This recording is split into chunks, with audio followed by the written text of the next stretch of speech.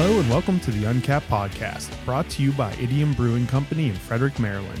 Hey everyone, I'm your host Chris Sands, and today I am joined by Gary Hill, the co-founder of 9north Rum, and also, from what I've been told, just an expert in rum and spirits in general. Yeah, welcome. Thanks for having me here. I really appreciate it. I have spent a lot of time working with rum and other spirits, and it's something I really enjoy. So I get passionate about it. What? I guess how did you get into the alcohol world? Because I was introduced to Gary by Braden Bumpers, Uncap's favorite liquor purveyor. And he has obviously talked you up a lot and said that you've been involved in the industry for quite some time, and I guess several capacities. So what got you into the world of spirits? So I used to be a bar manager, restaurant manager. Spent most of that time in Chicago, and I always enjoyed the bar side of things. I enjoy the products. I enjoy the people at bars and bartenders. It's just a really nice environment. It's kind of fun and relaxed, and you get an opportunity to really share new and interesting things, whether it's a new cocktail or whether it's a new spirit. And I was looking for kind of a transition out of the hospitality industry, but kind of still stay within it. And that's when I started looking at that time, it was kind of when small distilleries were going from like double digits to triple digits in the country. And it seemed like a really good opportunity to kind of make that transition to more of what we would call like a supply side, making it and working with it and still getting to share things with people and share spirits and cocktails in a broader sense, to be able to travel a little bit more and meet new people and do new things with that. So when did 9north become a thing? So early on, the first inspiration was for it's labeled Especiado now, but it's essentially our spiced rum. And so working in those bars, you see on the shelf 3-4 different rums. You see, your pretty much your normal white rum that you see everywhere else. You see some sort of aged rum, and then you'll see a spiced rum. And those spiced rums are normally cinnamon, cardamom, clove, and a lot of vanilla. And it seemed like there was, an opportunity within rum, but also within spiced rum specifically to do something that was a little bit more savory, a little bit more balanced between the sweet and the spice, and to bring in kind of a unique flavor profile. So honestly, I just started doing infusions at home, doing different blends of bases from off-the-shelf rums and doing infusions of different types of spices, herbs, things like that, before I settled on a combination of green tea, jasmine, Meyer lemon, Seville orange, along with a little bit of chrysanthemum jasmine it was a jasmine green tea, and then using a brown sugar simple syrup to add some sweetness to it. And that was kind of the basis for the product. This was the first product that we put out. 9north refers to the parallel that passes through Panama, where the rum is made. All of these are imported from Panama. They're distilled and aged down there and blended down there as well.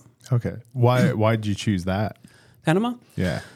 They have a good reputation for producing rum. There's a wide variety. You can get anything from fresh off the still to 25 years old. They have a really interesting blending process. And they were also somebody we could work with really easily. In the rum industry, it's a little bit harder to just go to a producer and say, hey, I'm looking to do a small batch to get started. And what can you do for me? And most of the distilleries that have been established are looking for large volumes. Okay. So they were also able to work with us on kind of the scale that we wanted to.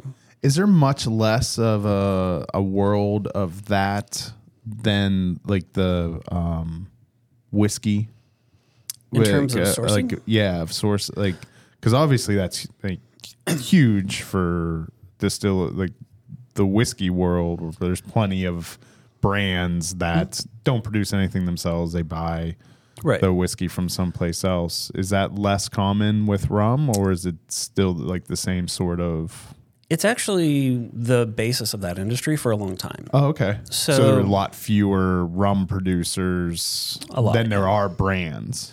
Yes. So traditionally, what would happen is rum would be produced in one of the Caribbean islands, or Guyana, and the English were huge consumers of it, so it would all get shipped back after production and blended in England.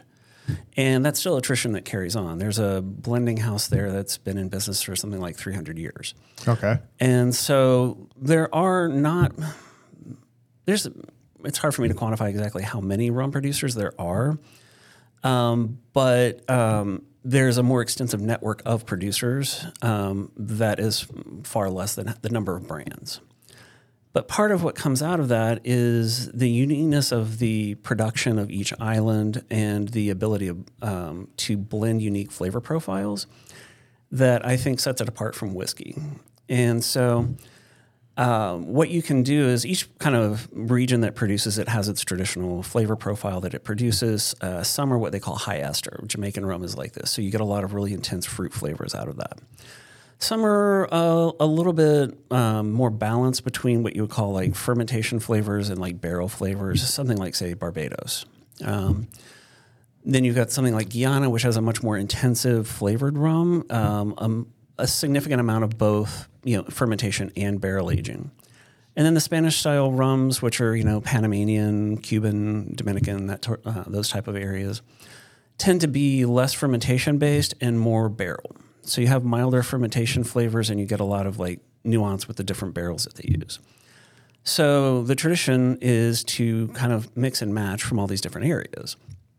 If you want a higher ester profile, you bring in more of like a Jamaican style rum. If you want less of that, maybe your base is Guineas or Barbados or Trinidad. And so you can create this vast like matrix of flavors from a smaller number of distilleries and still really be able to differentiate what your final liquid is. Okay. So the fermentation techniques are very different. The barrel aging techniques are also very different across each of these producing areas. So you generate like a really interesting blend at the end of it.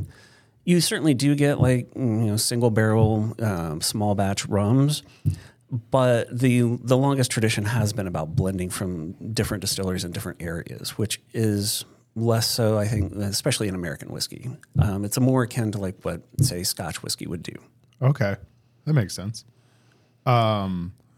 For spiced rums, how are they made from the infusion standpoint? Is that like is it maceration, or is it like gin where it could be vapor infused and then or I guess just how there's how a few is different spiced ways. rum made? There's a few different ways. Some people are doing sort of like not really the vapor infusion, but you can like actually distill out the flavors from a base. A lot of the larger production rums are using a base that's formed out of flavor house, which is what we do. And the reason that we do that is that What does that mean? So you can go to there's companies that blend flavors. So if you wanted, if you wanted some combination of like your favorite, like Coke has a syrup, right? Yeah. And so there's a flavor house that puts all that stuff together. Oh, okay. So there's like and these companies will do flavors for liquids. If you have a new soda flavor that you want to put together, or a new energy drink or whatever. So like would it be considered an extract or like a concentration of those spices and stuff, or what? Yeah, and that's basically what they do. So they have different methods. Some of them are maceration, some of them are distillation, depending on how the material is best extracted into a solution. They'll use that, and then they'll combine that in to kind of create the finalized flavor profile. Okay. And so it's probably a lot cleaner, more predictable way to make it, right? Because then like you're only making huge quantities of that flavor that you could hit every time, instead of hoping that you've left those individual ingredients in the rum long enough in the right proportions each time to get a consistent flavor profile. Which is exactly why we did that. Is we have the flavors that we have in the spiced rum are a lot more subtle and delicate, and to be able to infuse those in a precise way, through a maceration process in a distillery every time would be very difficult. Yeah. And so we're still using all natural flavors. We're not using anything artificial.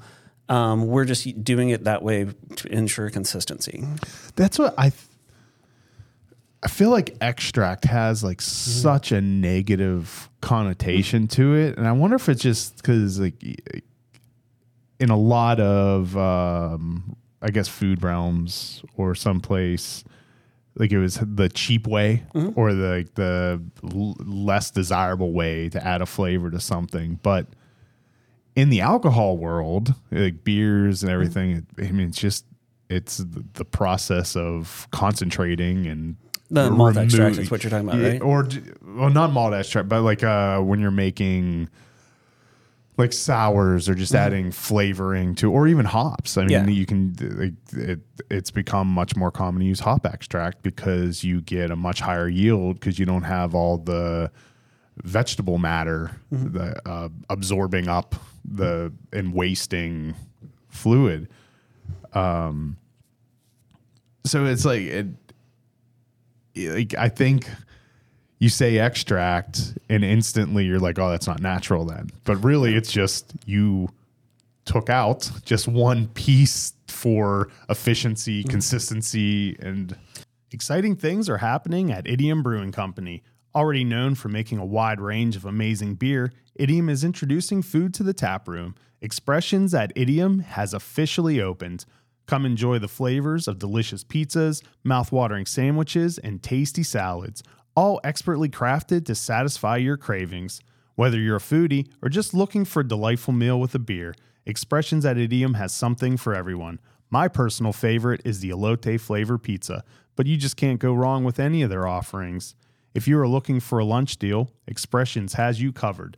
Monday through Friday, 12 p.m. to 3 p.m., a pizza and a draft beer are only $16. So stop by Idiom Brewing and grab yourself a world-class beer and some phenomenal food. Yeah, so there's like there's a method of making gins and spiced rums where, like, let's say, especially, and this is how a small distillery might do this. If you want to ensure some type of consistency, you might get a neutral spirit, and let's say that your flavor is orange, and then you can essentially distill out just a batch of orange.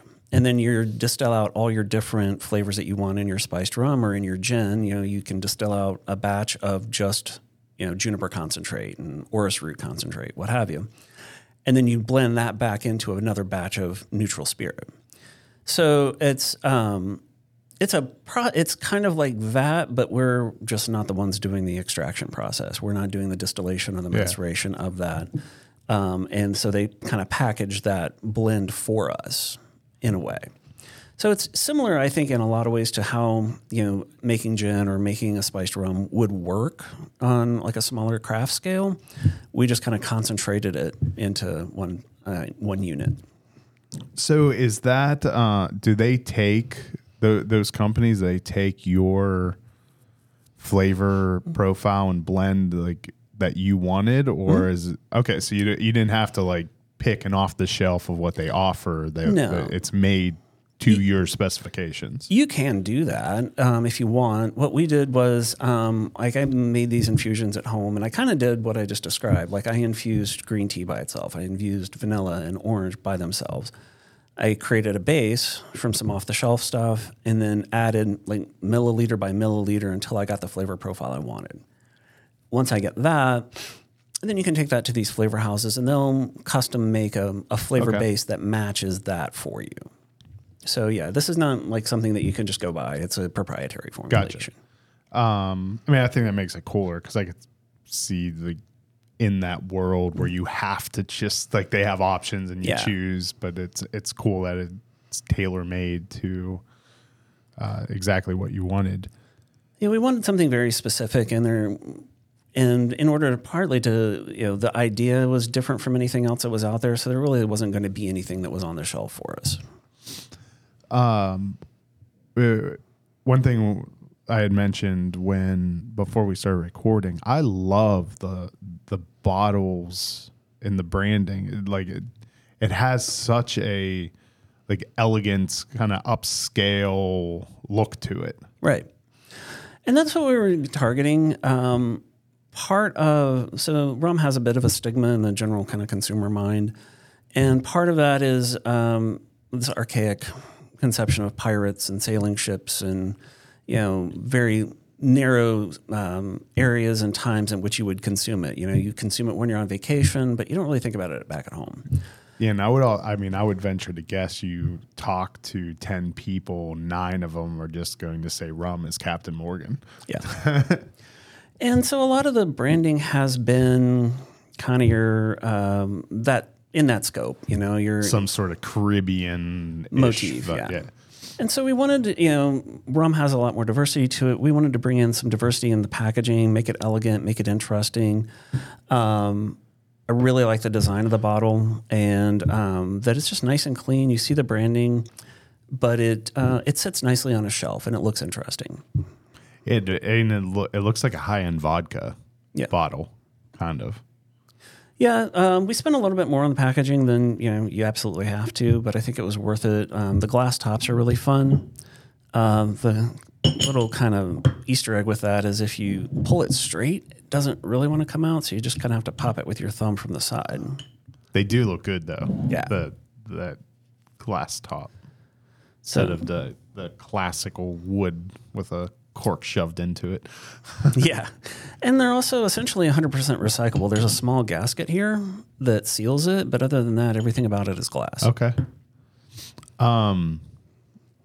So you had, before we started recording, talked about like the idea of sipping rums or ones that are meant to be used in cocktails. Can you expand on that a little bit more? Because I feel like that has definitely kind of been my mindset mostly when it comes to rum, is that it's really just meant for mixing it with other things, whether it just be a Coke or a full-fledged cocktail.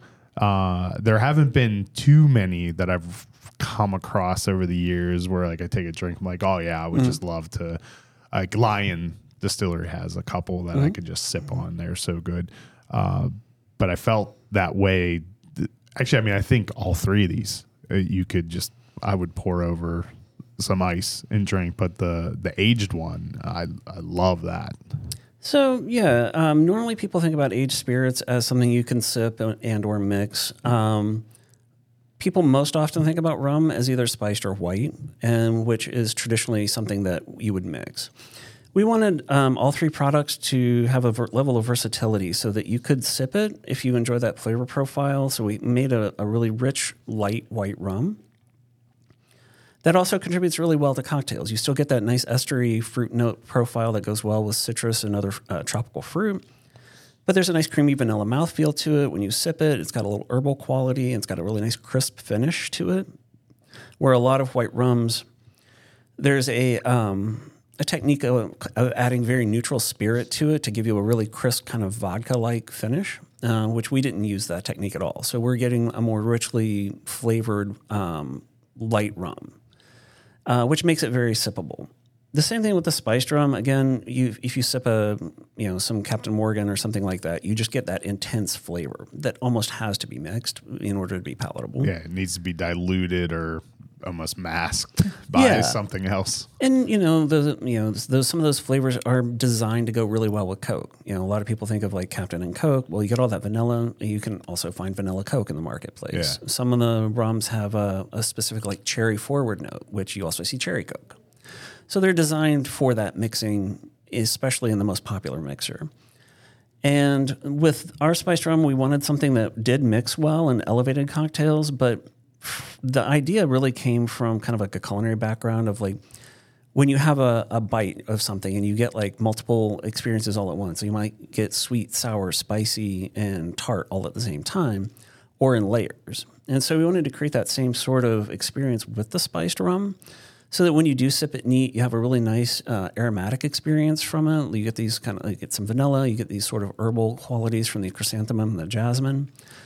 And when you sip it, there's citrus, there's, again, some vanilla, there's a little bit of the ginger that gives you some of the spice. But the thing that really sets us apart for sipping is the green tea provides an astringency on the finish that really kind of keeps it from being cloying and overly sweet the way a lot of people expect rum to be, especially spiced rums.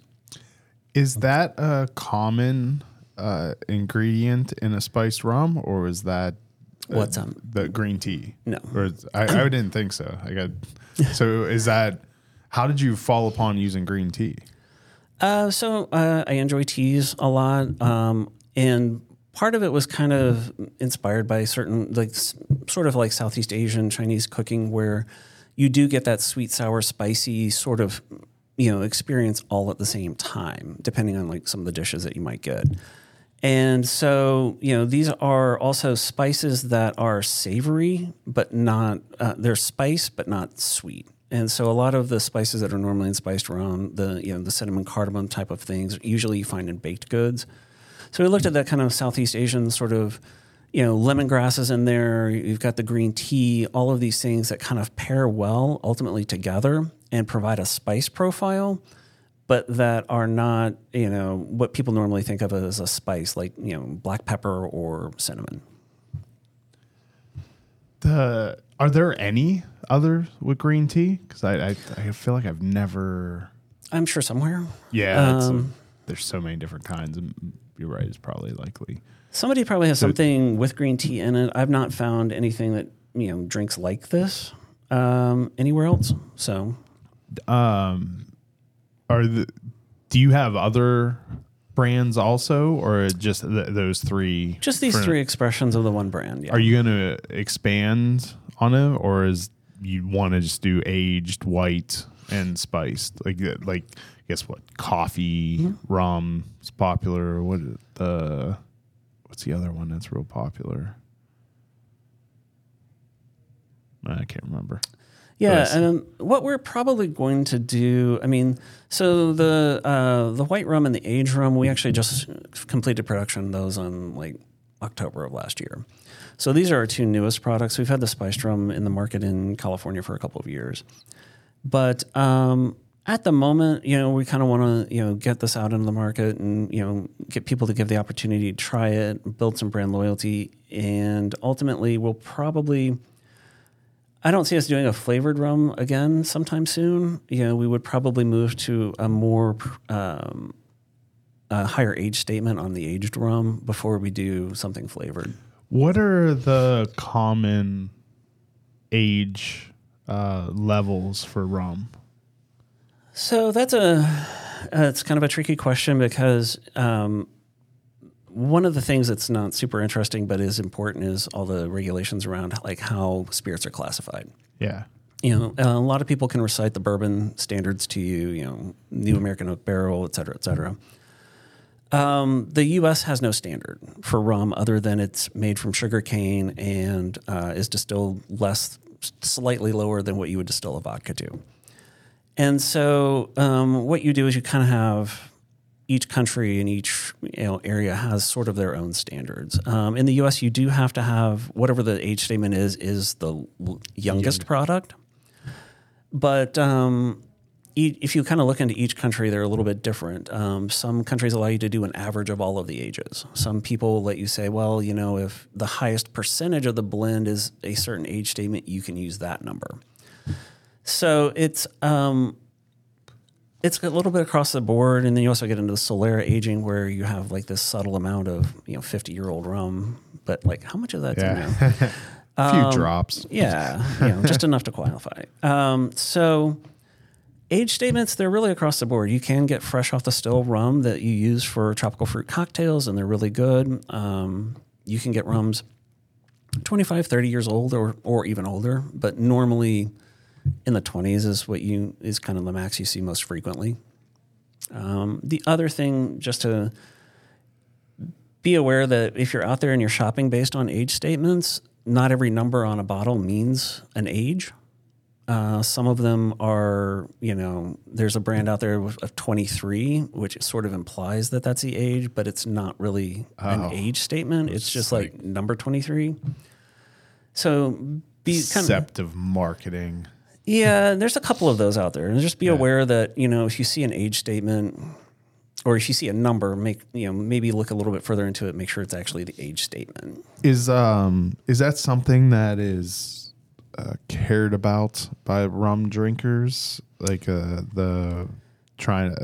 the age of something, or is it just like obviously in the whiskey world, there's a lot of stock put in that. Is it as important in rum, or is it more of just if that's the flavor profile you're looking forward? It's more about the flavor profile and the style. It's not so much that older is always better. Okay. Aging does give you certain. That was a much better way to say what I was trying to say. Yeah, Scotch malt whiskey really drove that value home for an age statement, and that I think a lot of people really put a lot into. Scotch is disgusting. It's an acquired. It's a taste that I like sometimes, but not all the time. I hate peat so much. Yeah, I can. There's a lot of people who feel that way, but like they really drove home the value of like it's older, it's better. Yeah, and which just as a kind of an aside for that is anytime you're in the U.S., like I mentioned, the youngest age statement is the youngest whiskey or rum. So if you see a 9-year bourbon out there, especially if it's a larger scale production, they've probably blended older whiskeys into that to create a specific flavor profile. And so age statements, unless you're getting a bottled and bond where it is like a very specific year and everything in that bottle is from that year, or you're getting a single malt Scotch, age statements are kind of important. They don't really express the quality, because I could have a blended whiskey that has, 30% 8-year-old whiskey and, 70%, 12-year-old, and I'd still have to call it an 8. Yeah. And that 12-year-old that was mixed in could be just something that was held around because it didn't taste good, and it's slowly mixed in with. Yeah, some places might have some barrels that are over extracted, but it gives, in a small amount, it adds that kind of extra, barrel character to a whiskey that they're looking for. So age statements, unless you're really looking, like I say, at bottled and bond or single malt Scotch, they don't really tell the full story, because this 8-year that I've got is 8 years in ex-bourbon barrels. We've also got 10-year-old Oloroso sherry rum blended into it. We've got 12-year-old Madeira finished rum blended into it as well to create the final product. Is there any kind of guidelines or stipulations when it comes to rum for the types of barrels used, or is that not within the... It's not really, the importance isn't leveled on that as much as it is here on whiskey. The majority of barrels used in the world are ex-bourbon barrels. Okay. Because you're dumping tens of thousands of those a year, and so that's what most Scotch goes into. It's what a lot of rum goes into. It's what a lot of tequila goes into.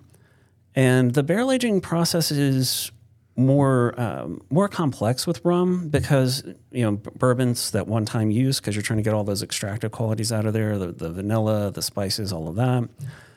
With rum, you're also using the second use barrel, third use barrel, and they'll go to what they call a neutral. So all the extractive qualities are out of it, and so it's just sitting there kind of getting oxidative effects and what they call transesterification, where it's like actually developing more flavor as it just kind of sits there. And those qualities can be more important to some rum manufacturers. Okay. So it's not a one and done with them on the barrels. They might use barrels for 30 or 40 years. What's your favorite way to drink your rum?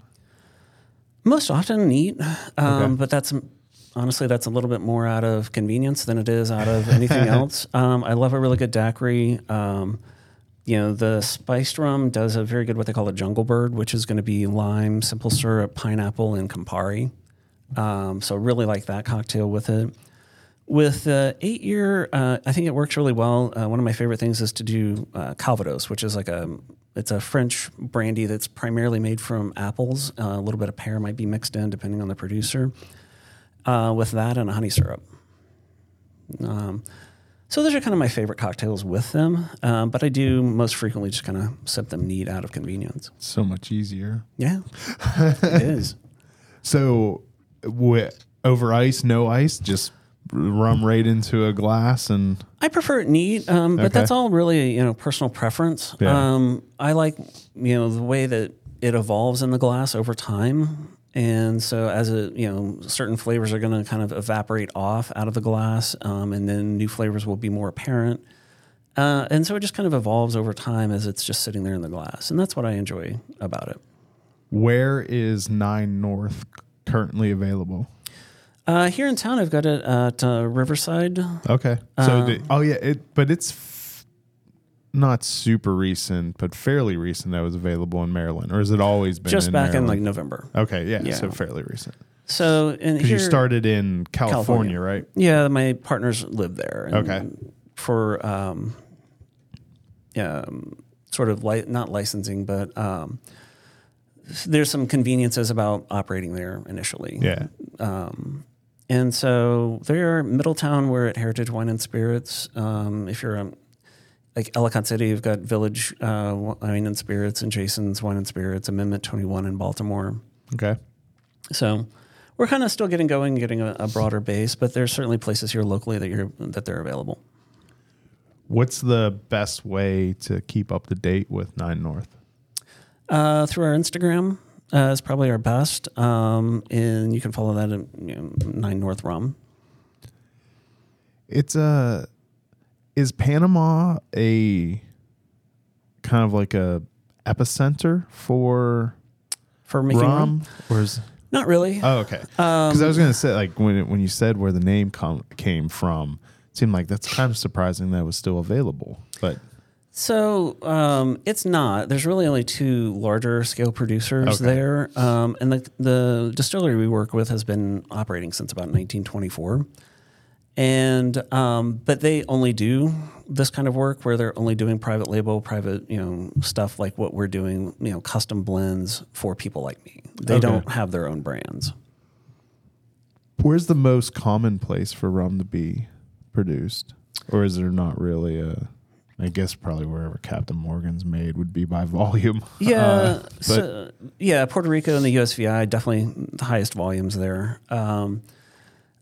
A lot of rum still gets shipped to England, to Europe, and is stored there and held there and blended there. So if you think of blending as production, that's a pretty large space for that. Okay. As far as volumes of distillation, you're still looking at like Guyana does a large amount of rum. Barbados, Jamaica, Trinidad does a lot of rum. People are usually familiar with Angostura bitters, but they're actually a very significant rum producer. Oh, I didn't know that. Yeah, and here locally you don't really see Angostura rum that much, but they produce a lot of rum. Philippines, there's a brand there that I think they produce the most by volume in the world. Okay. So it's a global spirit, and there's a couple of places that are definitely produce a lot more, but there's a significant volume created. Mauritius, Fiji, some in Australia. Where does rum rank in popularity in the U.S., and is it also catching the wave of spirits gaining popularity? It's probably in a combination of things. It probably goes vodka, whiskeys, tequila, and rum. So maybe fourth more so. And it is gaining popularity. It's kind of where you're seeing small groups getting really passionate about it. And certain subsets of the country, there's some really active rum clubs in, say, Florida, Southern California. People who like tiki are really coming back into the types of drinks and that sort of tiki aesthetic and tiki lifestyle. Yeah, I was going to say, it's got to be obviously riding the ever increasing popularity of tiki bars and that motif. So yeah, people like that kind of style. We actually presented at a tiki event in San Diego, which was something like 4,000 people showed up just for tiki and rum. A good turnout. Yeah. So yeah, it's getting more popular. It's kind of, if you think about where tequila is at now, 20 years ago, before Patron came out, rum is kind of there. It's a little bit past that point, but tequila pre-Patron was not a premium spirit. It was perceived in the way that most people perceive rum now, as sort of something that you buy as a commodity at a budget. That makes sense. What is there an analogous like premium rum brand, or is that not happened with rum yet? There's not really so much a breakout in the way that Patron was. Kind of your large producers have always offered some kind of premium version of a product. What now you're kind of looking for is variations on that, right? Like what kind of blends can you do to bring something that beats the expectation of what people are used to? And, some of the most high volume Puerto Rican rums are not as flavorful as what you could do. And so there's a lot of opportunity to get new styles into the marketplace, new flavor profiles that people aren't expecting. There are, especially now that brown spirits have made more of a comeback over the past 10 to 15 years, there's a lot more interest in other aged spirits. Makes sense. Yeah, definitely have never really spent much time learning about rum, because I feel like that's especially locally in Maryland, there's not a whole lot of distilleries that focus or even offer rum in their portfolios. I think there's probably a few reasons. Molasses isn't the easiest thing to work with. Okay. It's messy, it's sticky, it's got its own kind of parameters that you have to work within compared to like a grain. Different just production necessities. I think a lot of small distilleries also do try to focus in on, what's traditional locally. And there's not a lot of places in the U.S. that have a rum tradition. Yeah, there's definitely not a rum heritage in Maryland. Not really. I mean, there was probably a lot shipped into Baltimore back, a couple hundred years ago, but no one was making it here. No, the only place that had sort of that colonial era production was Boston. Okay. And so they had a sort of a specific type of rum that they had, but usually, there's not really an American style of rum. But there's a number of different distilleries out there producing rum in all the different styles that you see in the rest of the world. But there's not anything. It's kind of like similar to the wine industry. America does a wide variety of different types of styles and blends and grows grapes in different areas than what you might traditionally find in Europe. And they don't fit into those European classifications. And rum industry is kind of the same way. Traditionally, you're not using new barrels for rum in the Caribbean. So, there are rum producers here that are, and you're getting something different and new with that. Yeah, it seems like there's a lot of different ways to differentiate rums. Yeah. Like maybe even more so than other spirits. There is. I guess because a lot of it has to do like the lack of classification. Defined classification. So it's just that it's made from the in the pure US. cane sugar. Yeah, right? in the U.S. Well, in the U.S. it just has to be made from sugar of some type. Oh, okay, so not even cane sugar, just that's what molasses is actually a byproduct of producing sugar, and that's what a majority of rum is made from. Okay, and so. That's actually what the distillery we work with owns their cane fields.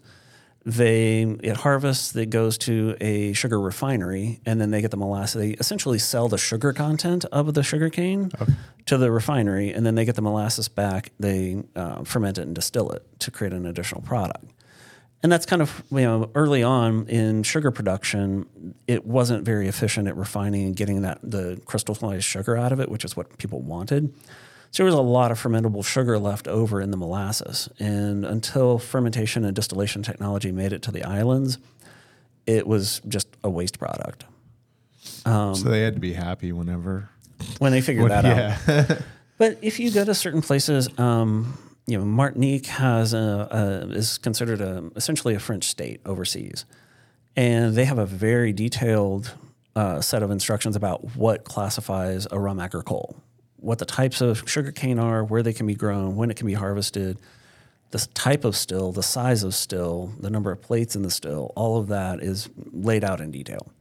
Okay. So it seems like it's almost the more important a spirit is to a region, the more classification that's applied to it. The French kind of have a habit of doing that anyway. So right. they have all Words, everything. If you look at French wine designations, there's a lot Yeah. of detail. I mean, the Calvados that I mentioned, detail. It's just kind of culturally where it's at. Like if you look at Scotch, for example, there's no American designation for what Scotch is. It just says, this product conforms to the standards that are set forth by the Scotch industry. Most of those are enforced through trade agreements, so we're saying that, no one can label a whiskey in America Scotch, but there in Scotland's also saying, well, we're not going to let anybody call this bourbon. And just a lot of places, the Scotch Whisky Association is very intense about managing that. And in a lot of the... Because it's right. So, like some parts of the world, they can use like colorings, right? With Scotch.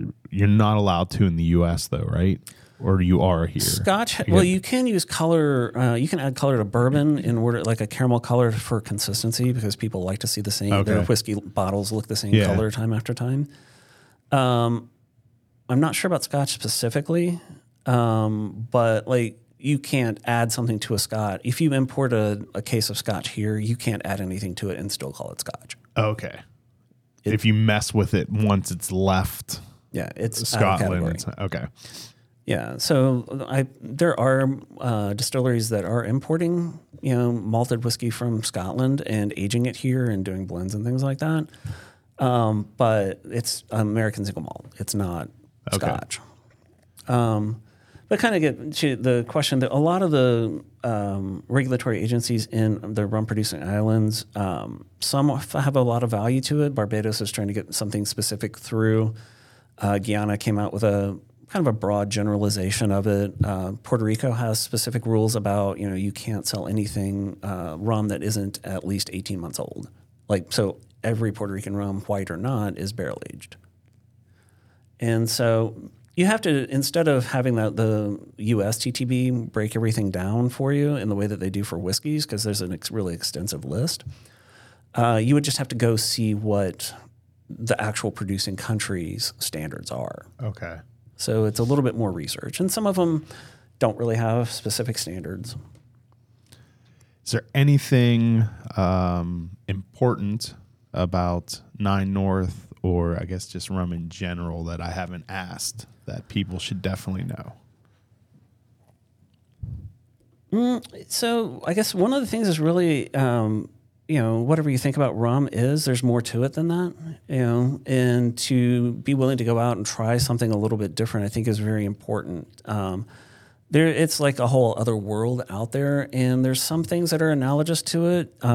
You can get some aged rums and they'll be sort of kind of like whiskey, but they're not really going to be whiskey. You can't, it's not a one-to-one replacement.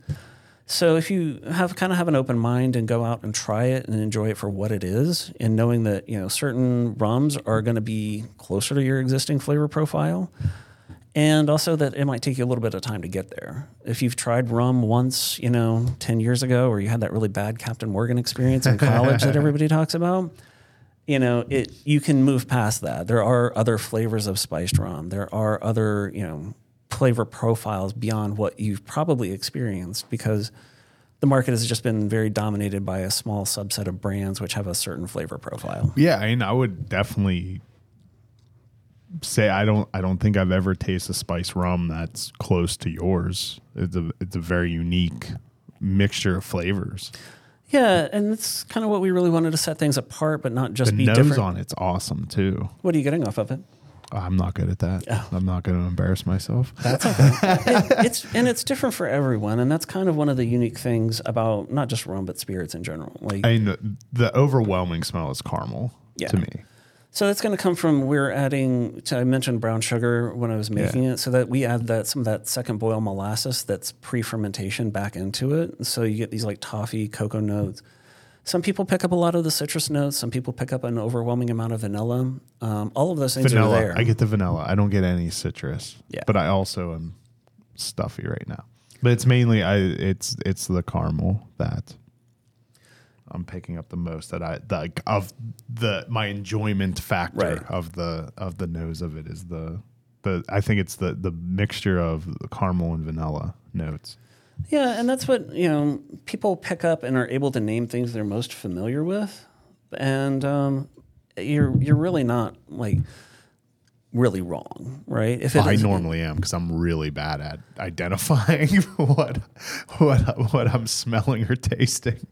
Yeah, I think a lot of it is having a vocabulary and like being in terms of like, okay, this is this flavor, this is that, but it's also going out and trying a lot of different foods and a lot of different beverages so that you can kind of reconnect that back to what you're smelling or tasting. Do you want to answer some intentionally stupid questions? Let's do that. Who would win in a battle between a ninja and a pirate? Ninja. That's wrong. It's a pirate. Does pineapple belong on pizza? Not my pizza. That's correct. Name a famous person you would love to meet. Oh, I don't know. Acceptable answer is also I don't care about famous people. I mean, I just like meeting interesting people. I don't know of anyone famous in particular. What's your go-to gas station snack? I don't really get gas station snacks. You're the first person to not have an answer to that. Congratulations. Yeah, I only go to gas stations for gas. Okay. If you were a NASCAR driver, who would 3 of your sponsors be? I'm blanking on that. I'm 9north for sure. Beyond that, I don't know. I mean, it's really just like 3 things you like. 3 things that I like. Oh, okay. Or like what you would want access to free marketing access of. We'll do 9north. We'll do McClintock Distilling because those guys are really awesome. They're okay. They're all right most days. And after that, some good quality coffee. How do you drink your coffee? Black. Iced, hot? Both. Okay. I just do cold. I don't like hot drinks. I prefer cold drinks. I like my food hot and my drinks cold generally, but with exceptions. What's your most prized possession? I guess my dogs. Is Die Hard a Christmas movie? Anything is a Christmas movie if you want it to be. If you try hard enough? If you try hard enough, yes. Flats or drumsticks? Drums. Also wrong. They're just easier. You just haven't learned the right method That's true. for flats then. If you had a pet parrot, what would you teach it to say?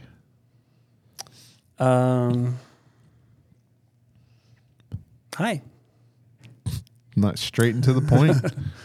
We'll do one more. What is your go-to excuse to get out of plans? I just don't make them. I just don't even beat around the bush. Solve that problem before it starts.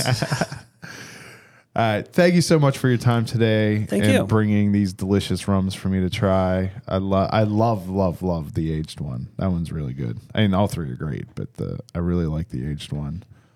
So thank you for your time today.